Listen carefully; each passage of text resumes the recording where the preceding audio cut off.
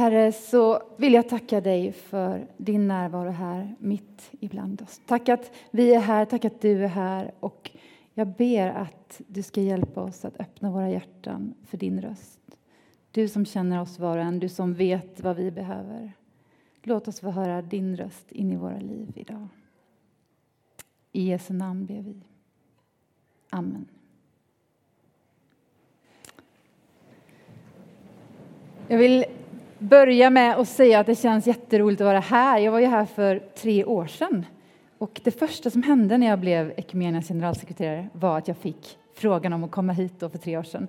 Och det var liksom den bästa av världar för mig. Alliansmissionen och Ekumeniakyrkan tillsammans. Det är liksom mitt liv. Jag har en bakgrund i Alliansmissionen och nu finns jag i Ekumeniakyrkan. Och ja, så fint att få vara här med er. Jag är alltså generalsekreterare för barn- och ungdomsorganisationen Ekumenia. Och innan det så har jag varit pastor i Centrumkyrkan i Sundbyberg i många år. För ett tag sedan i gudstjänsten så hörde vi liknelsen om sådden. Och när jag satt och tänkte på den här gudstjänsten så tänkte jag att den liknelsen kanske på många sätt ges i ett sammanhang som inte är helt olikt det vi är med om i den här avslutningsgudstjänsten av er bibelskola. När Jesus ger den här liknelsen så var det mycket folk i rörelse. De var samlade runt Jesus. En del hade följt honom länge. Andra hade kanske just börjat ana vem han var och intressera sig för honom. Men nu var de här och lyssnade på hans ord. Och de fick vara med och se hur han berörde människors liv. De fick helt enkelt vara med om mycket gott.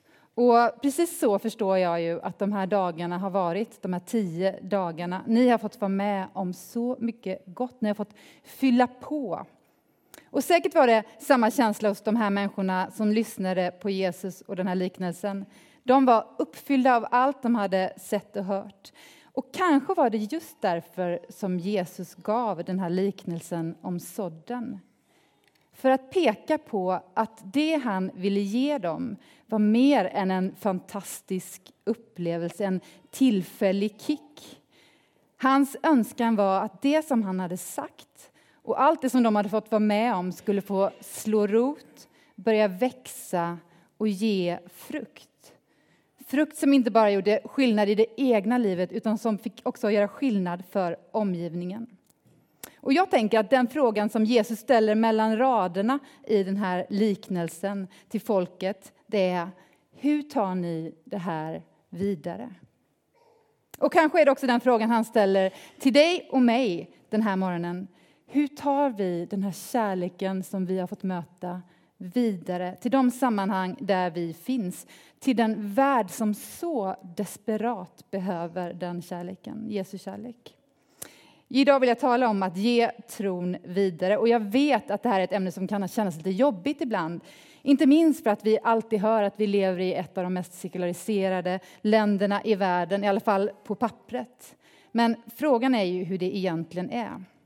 Och nu ska jag läsa några verser som är några verser senare i Matteus 13. Där Jesus ger just en förklaring på den liknelse han har gett. Så lyssna på den här. Jag tror att den här liknelsen har en hel del att säga till oss. Så hör då vad som menas med liknelsen om mannen som sådde. Var gång någon hör ordet om riket utan att förstå kommer den onde och snappar bort det som har blivit sått i hans hjärta. Det är sådden på vägkanten. Sådden på de steniga ställena, det är den som hör ordet och genast tar emot det med glädje, men inte har något rotfäste inom sig utan är flyktig. Blir det lidande förföljelse för ordets skull kommer han genast på fall. Sådden bland tistlarna, det är den som hör ordet, men världsliga bekymmer och rikedomens lockelser kväver ordet så att den inte bär frukt. Men sådden i den goda jorden, det är den som hör ordet och förstår. Och han bär frukt 100-falt och 60-falt och 30-falt. Alltid när jag har hört den här liknelsen så har jag funderat på vilken av de 4 jordmånerna jag är. Och kanske gjorde ni också det när ni hörde mig läsa nu. Och så har jag ofta tänkt, ja men jag är nog den hårda typen som inte riktigt liksom låter det gå in. Och så har jag känt mig missmodig. Men jag tror egentligen inte att den här liknelsen handlar om 4 olika sorters människor. Utan jag tänker att det handlar om 4 sätt som våra hjärtan kan vara på. Vi har alla de här jordmånerna inom oss och det kan se lite olika ut i olika perioder av livet. Och det gäller ju inte bara oss som är här, tänker jag, utan det gäller alla människor. Men ganska ofta hör jag kristna säga, ja men det är ingen idé att prata om det här med tro med folk. Det är ingen som är intresserad i det här landet. Men min erfarenhet är verkligen, och jag hör många säga det, att så är det inte riktigt längre. Det är så lätt att ha förutfattade meningar faktiskt om vad folk tycker och tänker. Det är lätt att placera in folk i fack, i jordmåner i det här fallet. Och jag tänker att vi ska använda just den här texten idag för att ta en titt på alla de ställen där vi så lätt placerar in folk, men där Jesus, som ju är såningsmannen, går och sår. Och kanske är det inte alltid som vi tänker vid första anblick. Det första stället då där mannen gick och sådde, det var vid vägkanten. Och problemet med vägkanten är just det här att det är så hårt. Ingenting går liksom in. Och det är det som jag ofta kan höra folk säga. Ja, men svenskar är inte mottagliga för att prata om tro. Det finns bara en massa fördomar och det är liksom typ kört. Kanske kan det ligga någonting i det, men jag tror inte att det är hela sanningen. För det här nya klimatet som vi ser komma i vårt land, som jag tror mycket har att göra med att vi får nya svenskar hit, som kommer med en tro. Och även Svenne Banan måste börja fundera på, vad tror jag om Gud, om livet efter detta och så vidare. Det gör någonting med vårt land, det är jag helt övertygad om. Men det som också är väldigt tydligt tycker jag, det är att det också finns en väldigt stor okunskap om vad kristen tro är. Och inte minst möter jag det då när jag möter unga. Att man har väldigt dålig koll helt enkelt. Och som Ekumenias generalsekreterare så åker man väldigt mycket tåg. Det finns någon som kallas för taxipastorn i Stockholm. Jag känner att jag börjar snart kallas för tågpastorn. För jag åker tåg och hamnar i samtal med alla möjliga människor. Och för ett tag sedan så träffade jag en 20-årig kille som gjorde lumpen. Hamnade bredvid honom och han berättade en timme för mig om livet inom det militära. Jag försökte lyssna intresserat, ställa lite frågor då och då. Men mitt i det här samtalet så upptäckte jag att jag hade mosat en banan i min ryggsäck. Och då blev jag ju tvungen att bara tömma ut hela innehållet i min ryggsäck och där låg min bibel. Och fy vilken läskig bibel, sa den här killen. Den ser ut som hämtad ur en skräckfilm. Och jag bara, oj vilken oväntad kommentar, jag har aldrig hört någonsin. Men just det där blev då inledningen till att vi började prata om vad jag gjorde då. Efter vi hade pratat länge om det militära så kom vi in på vad jag gjorde och vi började prata om den kristna tron. Och det blev ett så fint samtal. Men jag tänkte på det efteråt. Hans enda koppling till den här boken var någon slags skräckfilm som han hade sett någon gång. Det kan ju kännas som en viss uppförsbacke, eller vad känner ni? Men då kan man bli deppig och tänka, det var bättre förr, då hade i alla fall folk koll. Eller så tänker man precis tvärtom, att nu är det ett nytt läge i vårt land, ett nytt sätt, ett ny möjlighet att få presentera den kristna tron till människor som har ganska lite fördomar, de enda då kopplat till någon skräckfilm, men är annars ganska lite fördomar och en större nyfikenhet tänker jag på att ta reda på vad den kristna tron faktiskt handlar om.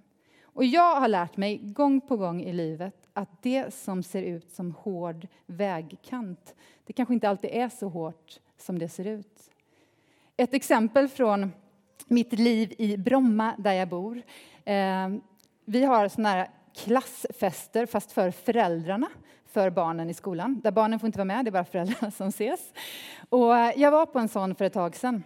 Och så fort jag kom in där så såg jag en man som såg ganska bufflig ut och verkade lite stöddig. Så jag tänkte direkt, hoppas jag inte hamnar bredvid honom. Men det gjorde jag ju naturligtvis. Och han var i finansbranschen och snackade på lite om det där. Och så frågade han ju mig då, vad gör du då? Och så berättade jag, men jag jobbar inom kyrkan. Kyrkan har jag inte mycket över för, sa han. Och så började det. Det var ju så dålig marknadsföringsstrategi. Det var kallt i kyrkan när man var i Svenska kyrkan. Och han räknade upp massa grejer. Och så till slut har jag i alla fall bestämt mig att jag går ur Svenska kyrkan. Jag bestämde mig för det för några år sedan. Och då tänkte jag ändå, okej, det är ändå intressant. Men vad var det då till sist som fick dig att gå ur kyrkan?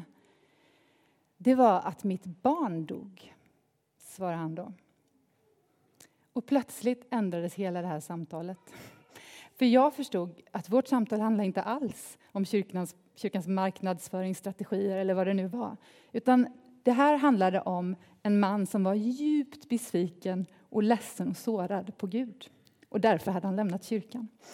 Och så blev liksom hela vårt samtal från ett ganska så här kallt samtal, det finaste samtal man kan tänka sig. Bara 2 föräldrar som delar liksom det allra känsligaste.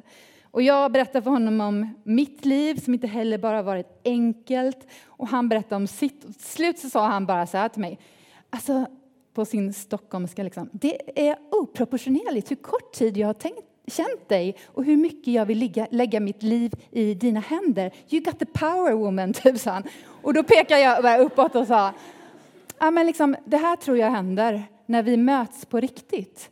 Då är Gud här i samtalet. Och så fick jag liksom, det kändes helt naturligt för mig att citera bibelordet. Ingen har någonsin sett Gud. Men om vi älskar varandra är Gud alltid hos oss. Och det händer när vi möts på riktigt. Och det var så fint för då säger han bara, ja det är ett livsmotto att leva efter. Okej, varför berättar jag då den här historien? Jo men jag berättar det för att säga att även när det kan se helt kört ut. Så är det ändå ofta inte det. Och ibland är just de här personerna som kan vara allra tuffast. Ibland är det de som har som närmast till tro. Varför skulle de annars bli så provocerade? Och det här när man delar sin berättelse, alltså när man delar livet på riktigt tänker jag. Då finns det ofta en öppenhet och också en respekt. Värre är det kan man tänka om de där steniga ställena som det står om i texten. Där jordmånen beskrivs som någonting ytligt, där ingenting egentligen går på djupet och där man bara söker kicka för stunden. Och här tänker jag att många av oss har lätt att placera in folk i den här tiden. Amen. Folk gillar att surfa på ytan, man vill aldrig gå djupare, man vill inte committa sig, man flyger liksom från blomma till blomma. Och många förknippar också just den unga generationen med det här sättet att leva. Och kanske kan det stämma som en beskrivning av vår tid, möjligen, men jag tror att den här ytligheten, det är bara ett sätt att skydda sig själv. Många gånger är det så. Det är inte alltid lätt att blotta sin djupaste längtan, sina funderingar. Det är mycket mer safe att stanna på ytan. Och det gäller ju oavsett ålder, eller hur? Men ofta tror jag att skenet bedrar.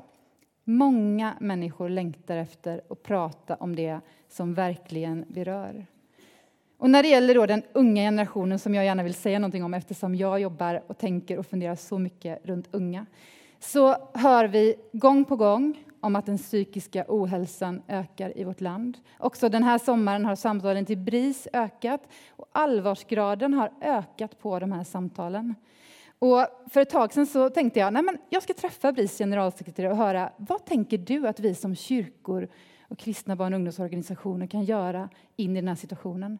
Så vi träffades och det var så intressant vad han sa tyckte jag. För han sa nämligen, ni gör redan hur mycket som helst. För ni erbjuder gemenskap. Och det ser vi är den största bristvaran hos så många av dem som mår dåligt. Att det finns ingen. Och vi kan tycka, vi som är vana vid kyrkan, att vi tar det för givet. Men egentligen så är det vi är med och gör här, det är en motståndshandling mot den ensamheten som breder ut sig i vår tid. Men så sa han också så här, apropå det här med steniga ställen och ytlighet. Han sa att en av orsakerna som de ser till att den psykiska ohälsan ökar, det är att det finns inga sammanhang längre att prata om de existentiella frågorna. Och är det något, tänker jag, som vi som kyrkor kan och har erfarenhet av, så är det ju just detta. Att prata om livet, om livsfrågorna. Och jag har tänkt sen jag pratade med honom att tänk om vi ännu mer skulle kliva fram och ta plats i detta. Att erbjuda sammanhang där man kan få prata om livet på riktigt. Alltså inte bara i våra kyrkor utan på kaféer eller festivaler där alla ungdomar är. Tänk om vi skulle göra en mindre kristen konferens. Vi ska göra kristna konferenser, absolut. Men tänk om vi också skulle finnas på alla dessa festivaler på somrarna. Med ett tält, kyrkans tält, kom och prata om livet. Alltså jag tänker att den bollen är vår att ta. Om det nu är den stora bristen, vilket det verkar som. Sen sa han också, något som är väldigt tydligt när de tittar på de här samtalen som de har. Att det finns väldigt få vuxenkontakter i ungas liv. Alltså även där har ju vi som kyrka något unikt att komma med. En generationsöverskridande gemenskap. Och det visar också de studier vi har gjort i Ekumenia på unga vuxna och varför man blev kvar i kyrkan. Det fanns vuxna som tog sig tid, som tog mig på allvar, som såg mig. Men hur tar vi vara på det här och hur skapar vi de här mötesplatserna? I veckan som gick, i måndag, så var jag på en samling med alla samfundsledare i Sverige. Det var biskopar och kardinaler och pastorer och allt möjligt. Och vi från ungdomssidan hade blivit inbjudna för att tala just om det här med psykisk ohälsa. Och jag fick möjligheten att inleda på det här temat. Och det jag sa till de här kyrkoledarna då, med alla olika sammanhang som de kom från, det var att jag tror att så många unga idag skulle må bra av, behöva en Alfred i sina liv. Alltså ni vet Alfred i Emil i Lönneberga, ni minns berättelsen. Den där trygga vänskapen, den där kravlösa vänskapen. Någon att bara gå bredvid och lära sig av och vara med. Det finns ju en sån här vacker scen, när, jag tror vi alla har hört den, men när Emil säger du och jag Alfred. Och så svarar Alfred, tror jag det, du och jag Emil. Och jag tänker så ofta i mötet med unga att detta är vad som behövs. Det skulle behövas så många fler Alfredar, både kvinnor och män naturligtvis, i den här tiden. I våra kyrkor, men också i vårt samhälle där vi finns. Och efter att jag hade sagt det här så var det en av de svenskkyrkliga biskoparna som tog till orda och sa att de skulle vilja göra en utläggning av det här sammanhanget i filmen. Det är så härligt. Olika traditioner så här. Men han gjorde det på ett sånt vackert sätt så jag kände att jag måste ge det till er också. För han sa då, den här scenen utspelar sig efter att Lina, heter det va? Och Alfred har suttit i månskenet och vänslat som han sa. Och samtidigt har Emil varit inlåst i Snickarboa. Och har tydligen blivit glömd av sin pappa där. Så till slut ger han upp och klättrar upp genom skorstenen. Kommer ni ihåg det här? Och ställer sig på taket. Och så plötsligt då sitter Lina där och tittar mot månen. Och så ser hon, det står en svart figur på taket. Och så skriker hon, en myling. Något slags läskigt fenomen då. Och så går Alfred fram och så säger han, men jag vet nog vem den där mylingen är. Och han sa biskopen, nästan som en bild hur vi vuxna kan tänka om de här unga med sina trassliga liv. Liksom. Mylingen där borta, fördomar på avstånd. Men så reser sig Alfred och säger, hoppa till Emil. Och Emil hoppar ner i den här famnen som tar emot honom. Och sen går de ner till sjön och badar och tvättar bort allt det här sotiga och smutsiga. Och, det får bara rinna av. Och i det sammanhanget är det som de här orden sägs. Du och jag Alfred, tror jag det. Du och jag Emil. Och det blev så starkt för mig. Vilken bild av Guds kärlek för varenda unge och för varenda människa. Hur skitiga vi än kan vara. Men också en bild av den famn, den Guds famn som vi kan få vara för den här tiden. Jag kan inte låta bli att tänka det. Tänk om fler skulle kunna få vara en Alfred för en ung människa. Jag växte upp med en Alfred. Hon hette Vanja i och för sig, men funktionen var densamma. Någon som jag fick gå bredvid från när jag var 13 år gick jag ut och fikade med henne. Jag raggade upp henne i församlingen, tyckte hon såg klok ut. Och sen träffades vi i alla år och fortfarande har vi kontakt. Alltså utan de samtalen med henne vet jag inte vad jag hade varit. Vi har brottats med livet och med Gud tillsammans. Och hon har lärt mig så mycket. Det var det om de steniga ställena som inte är så steniga utan tvärtom där det finns mycket längtan. Tillbaka då till jordmånerna. Den tredje platsen som såningsmannen går till är tistlarna.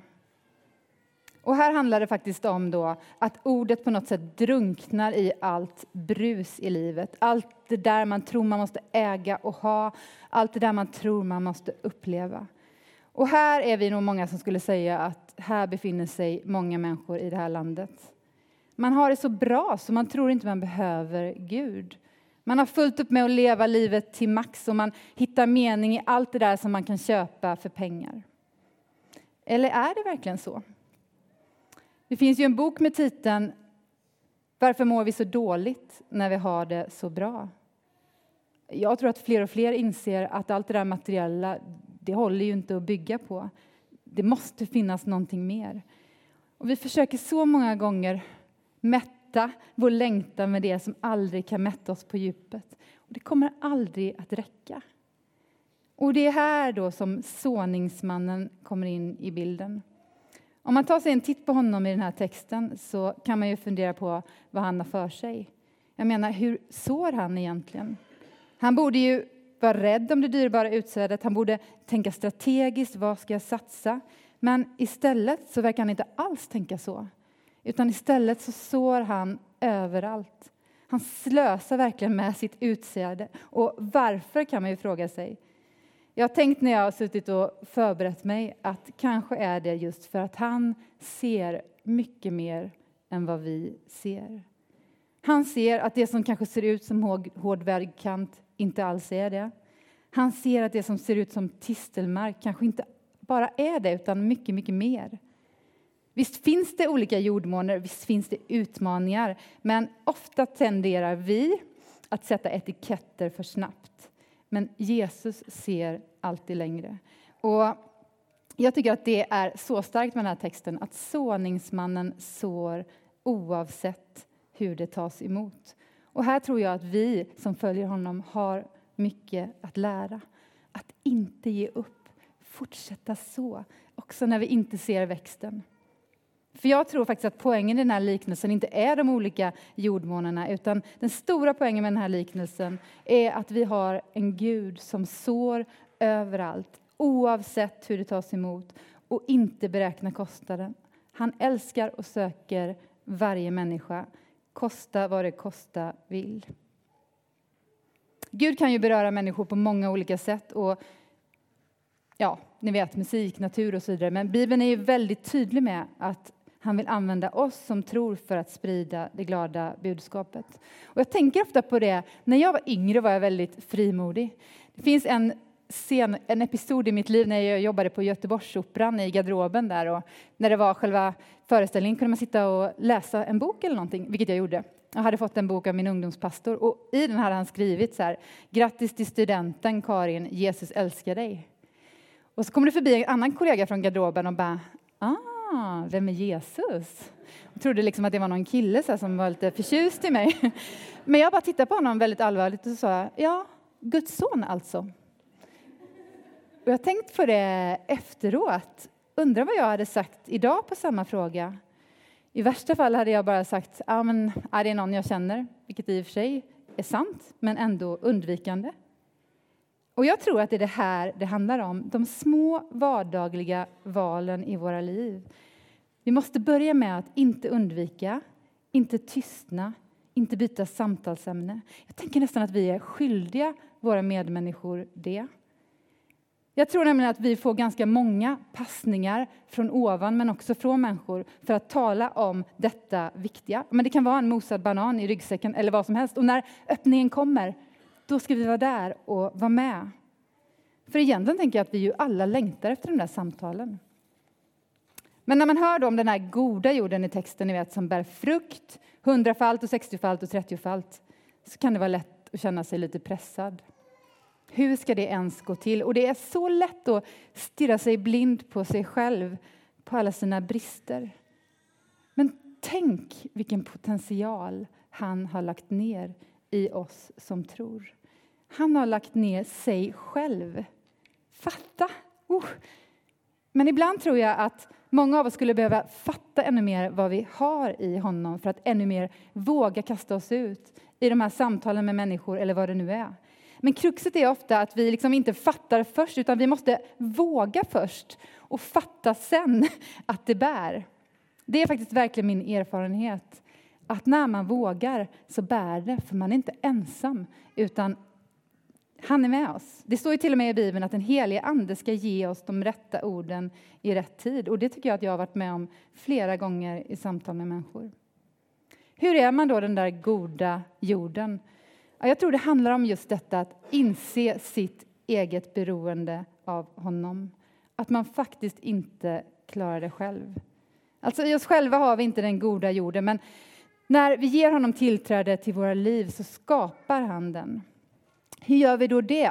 Ja, alltså det kan vara en sån enkel sak som att lägga sin dag i Jesu händer. Att börja med bönen, led mig den här dagen. Och jag tycker att de dagarna jag gör det, så är jag nästan förundrad ibland över de möten som han leder mig till. Med människor som jag behöver möta, eller människor som behöver möta mig.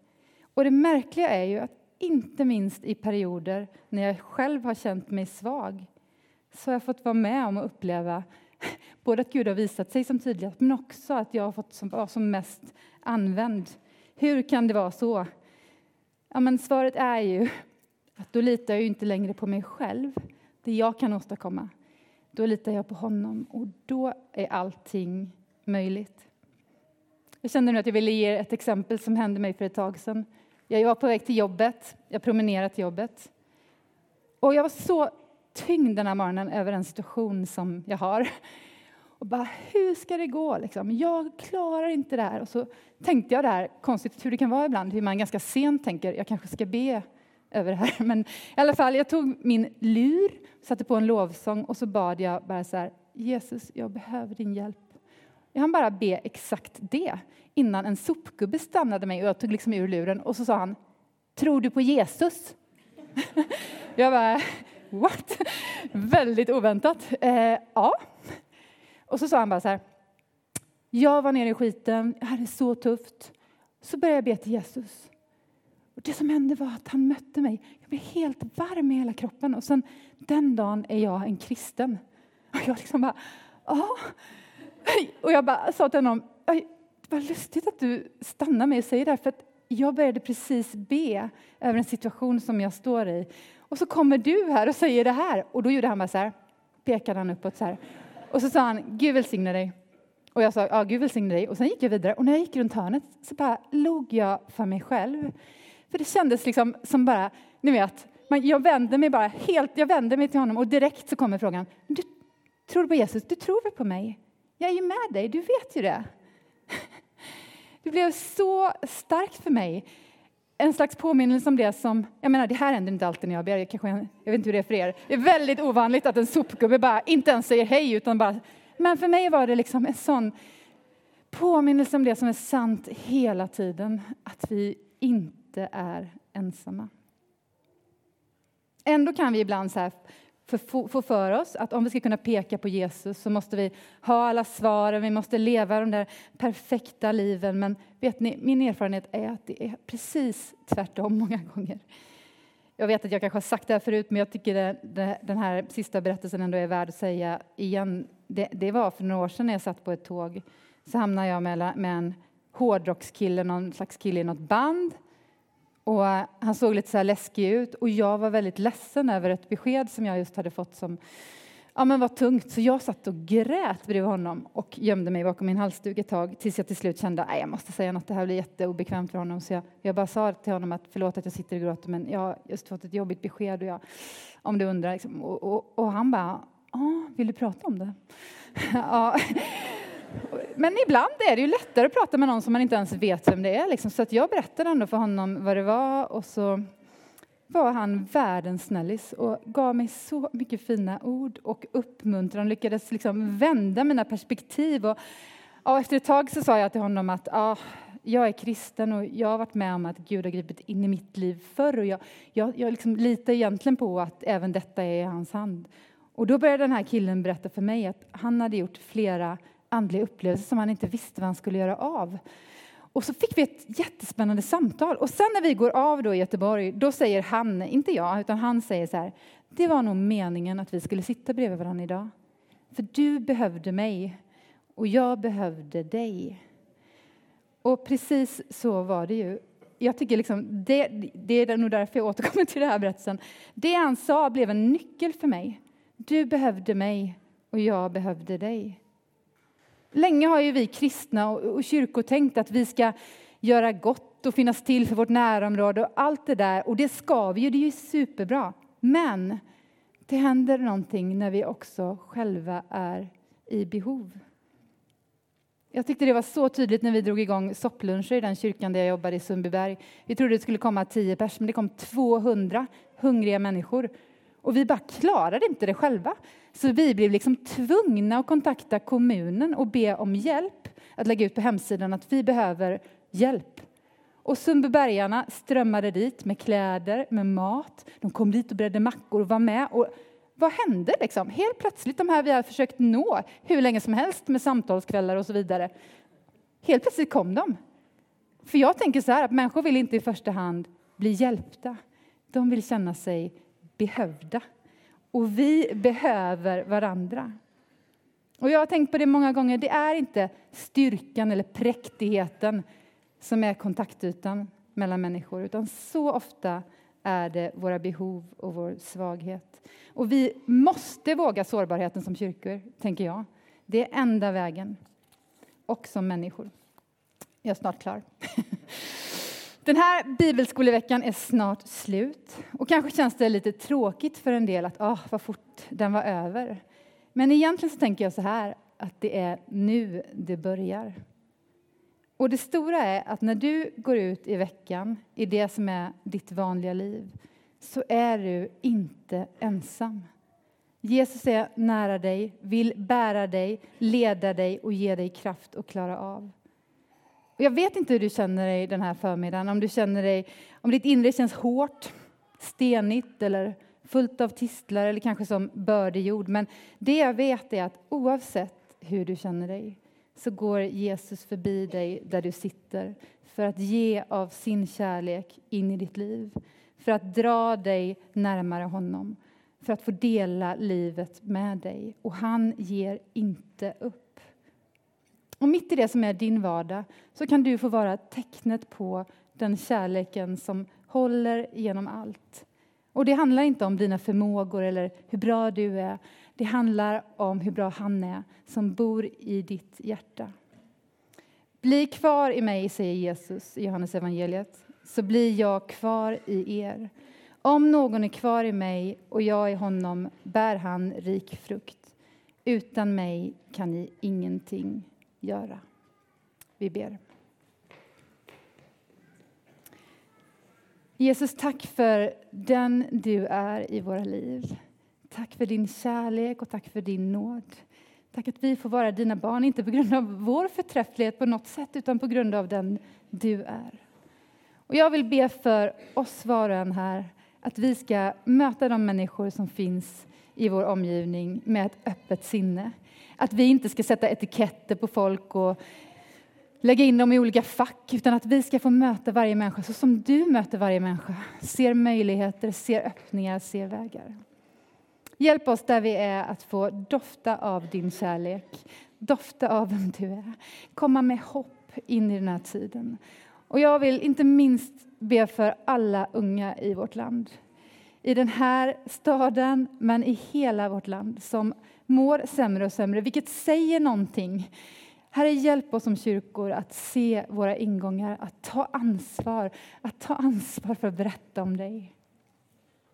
Herre, tack att du älskar oss och längtar över oss. Och tack att du påminner oss på olika sätt om din närvaro i våra liv. Och jag vill be det för var och en av oss här inne att vi den här veckan ska få någon sån här påminnelse om att du är där. Att vi tror på dig, Jesus. Att vi inte behöver frukta.